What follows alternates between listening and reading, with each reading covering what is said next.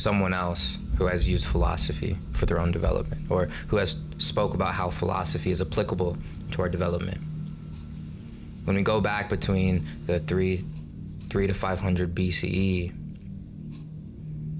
we face the creation of the golden verses, which were attributed to Pythagoras, who was arguably one of the greatest minds to ever live. And he was a teacher, he was a guide, and taught his students orally, and rarely ever wrote things down. And after his death, and after the death of the destruction of his academy, of his school, his students felt the need to prolong his teachings, hence rendering the existence of the golden verses.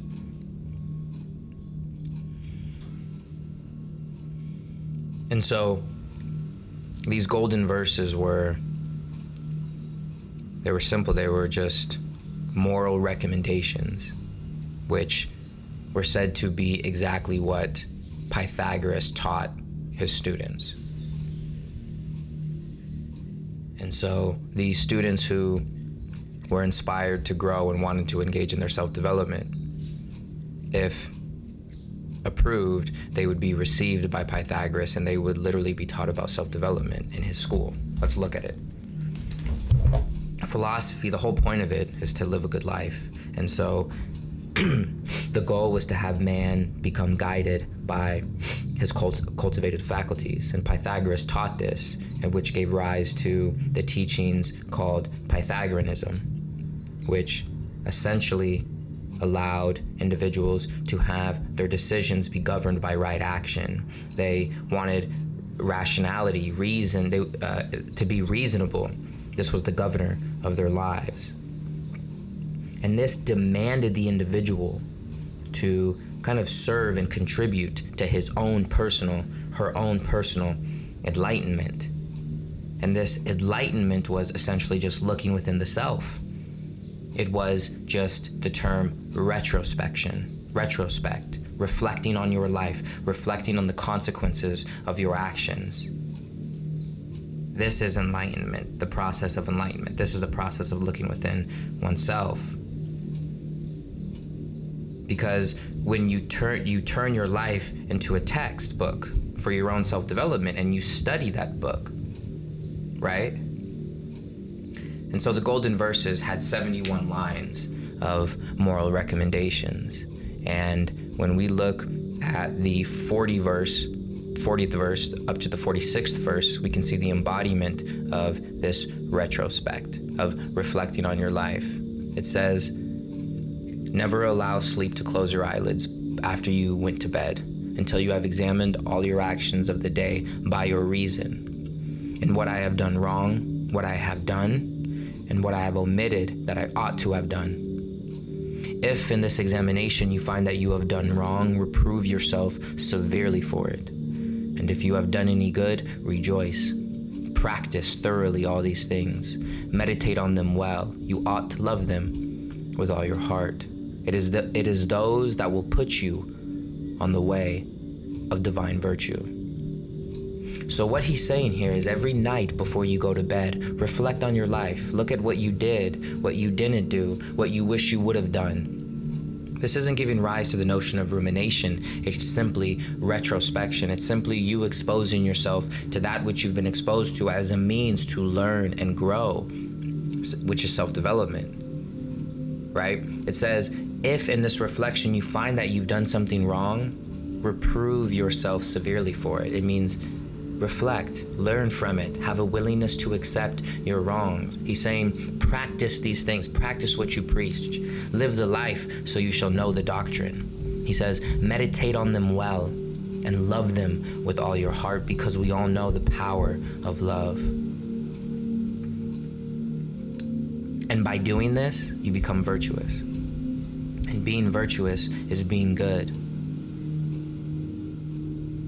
And so it embodies, this was thousands of years ago, here using philosophy to aid them in their development. It embodies the notion of self-analysis. And this is how you begin to discipline your conduct,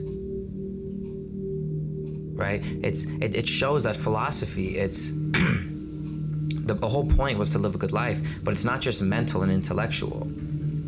It's not some mental analysis only. It's a way of life. Your life is the textbook that you are to study. You are a student of the university of life. And so retrospection is that means to understand ourselves. It's that key that unlocks the door that allows us to know thyself. And so if you, the student, are dedicated, if you're not dedicated, as time progresses, you'll fall behind in your studies.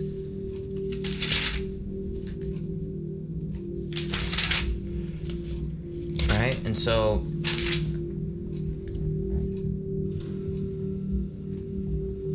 applying philosophy to your self-development becomes a way of improving your conduct, right? It's you, by a series of decisions, you now become qualified to learn. You become admitted into the school. That's what that is.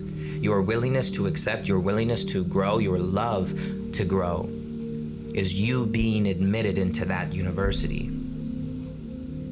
And upon being admitted into the university, you are taught that the duty of a good person is to venerate, respect, and live their life in the image of that which is good. We're talking ultimately about you accepting your invitation to grow. Right? It's interesting because there's a verse in there in which talks about the very second line says, reverence the oath, and next the heroes full of goodness and life. Because when we respect and venerate that which we think to be somewhat superior to us, we mold ourselves to be like that which is superior. And so we are not talking about a hierarchy here. We're talking about that which you believe to be above you. And that which is above all of us is the good, is morality, is virtuous, is ethics.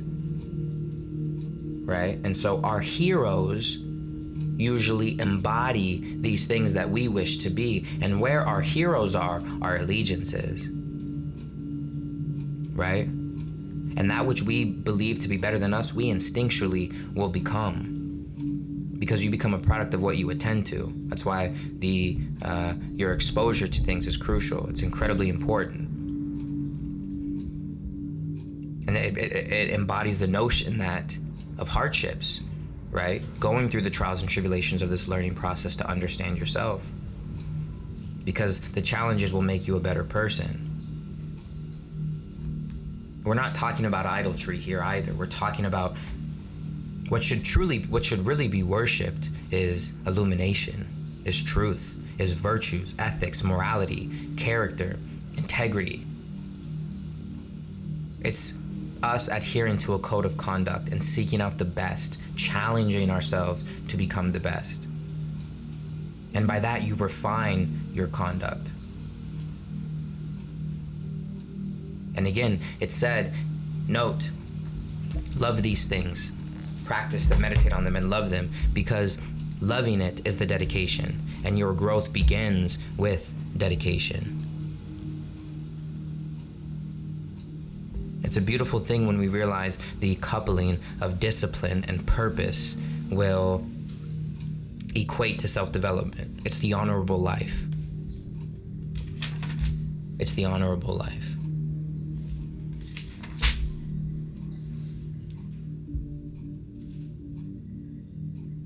And so we can see that humans, from this, we are to be guided by our cultivated faculties. And it's like we said, Pythagoreanism that embodied this. Right? And so now let's take a look at the actual verses. So when we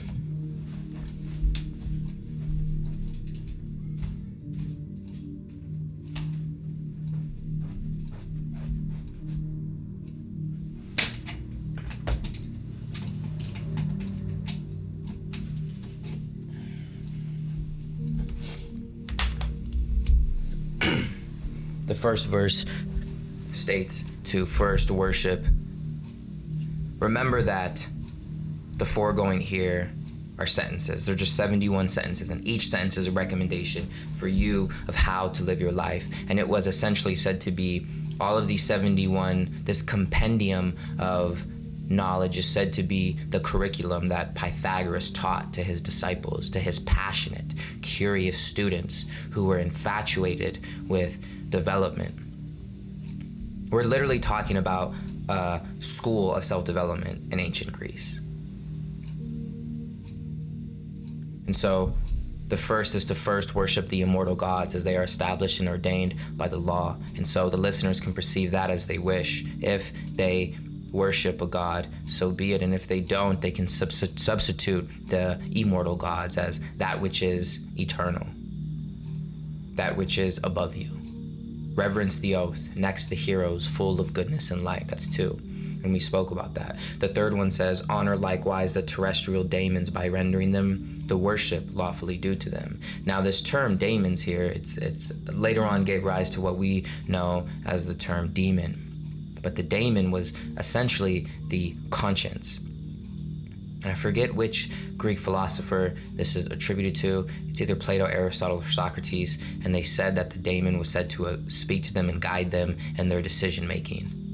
It was that little thing within you that talks to you and tells you to do this, to tell you to do that, both good and bad.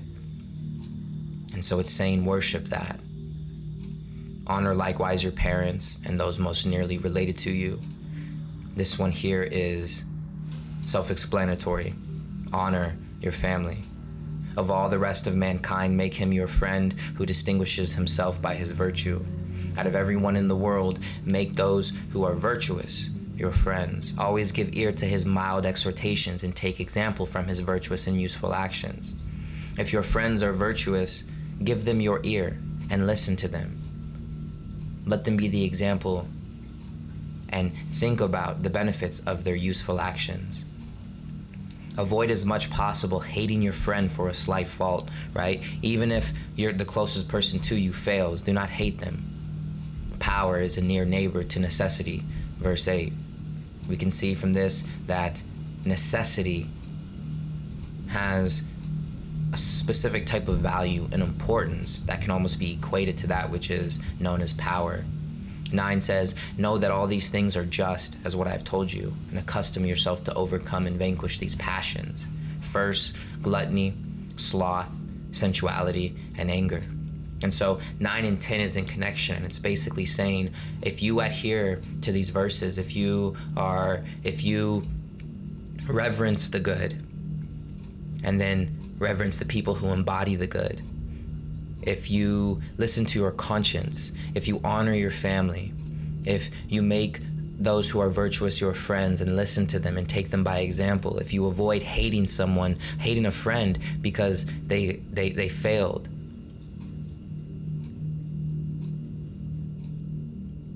then you will live your life guided by that, opposed to living your life being guided and controlled by your lower nature, by your passions, by gluttony, sloth, sensuality, and anger. And for context, note that the word passions in English comes from the Latin word pati, which may even come from Sanskrit down the line. I have no idea, but I do know passions comes from the word pati in Latin, which means to suffer. And so from this, we can see how anger, sensuality, sloth, and gluttony cause suffering. The 11th verse says, do nothing evil, neither in the presence of others nor privately. This is the embodiment of integrity. Are you good only because other people are watching? Are you good only because you know it'll aid you in obtaining something? But above all things, verse 12 says, respect yourself. It's saying no matter, out of everything we've said thus far, respect yourself. So from this we can see there's a clear importance in respecting yourself. 13th verse, in the next place, observe justice in your actions and in your words.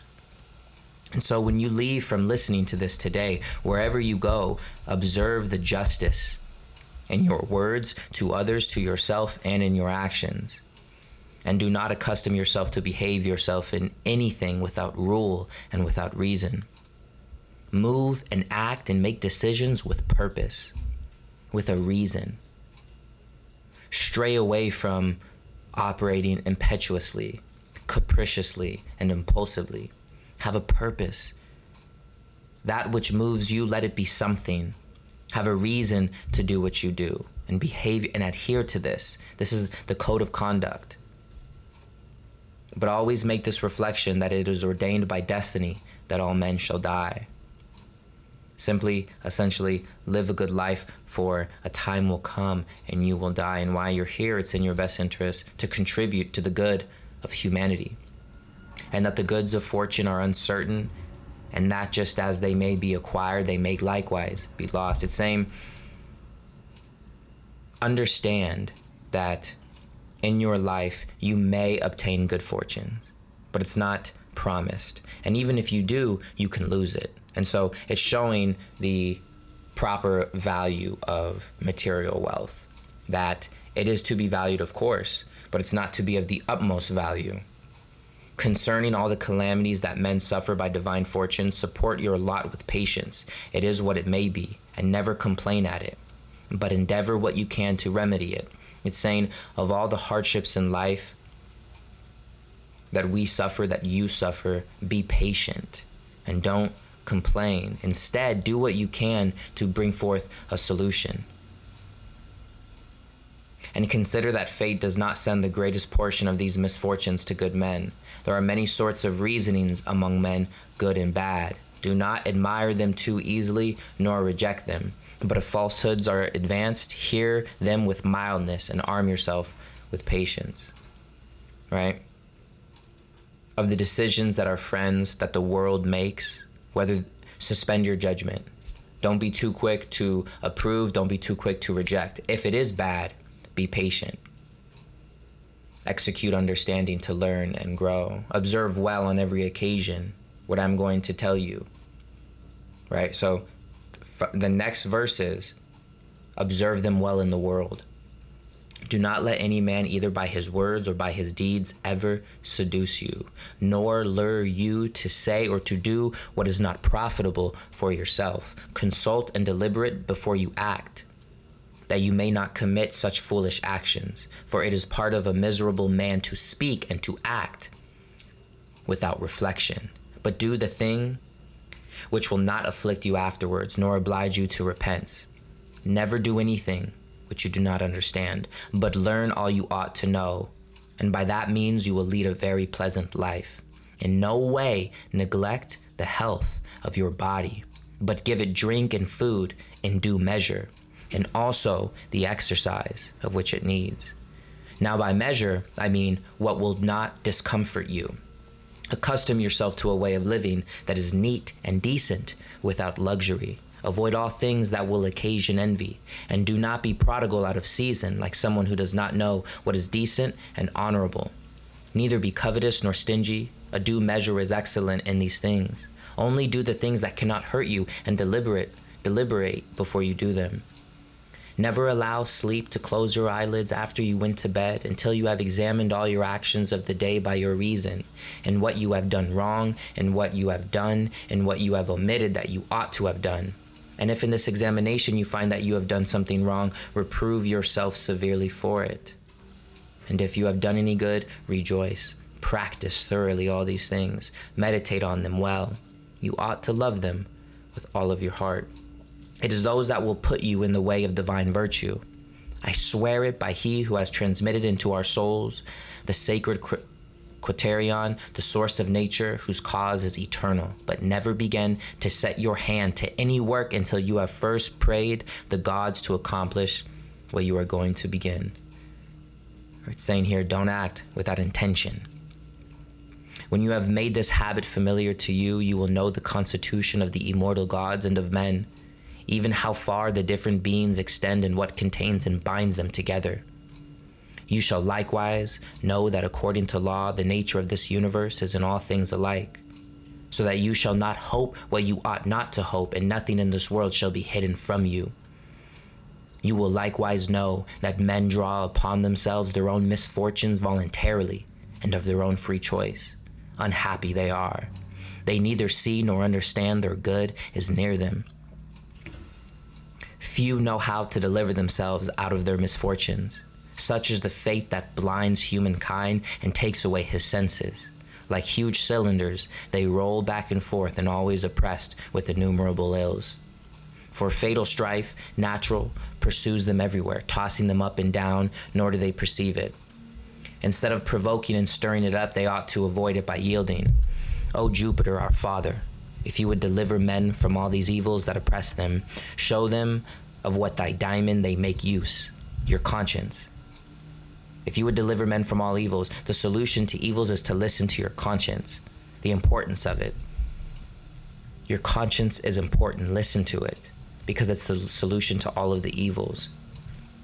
Notice on 54, it says, you shall likewise know, by you adhering to this code of conduct and living the life, you will understand that most people, our species, we birth our own misfortunes by our decisions of our own free will, and then we become happy, right? And we're not even aware that the solution to these problems, the good, is near them, is near us, is within us.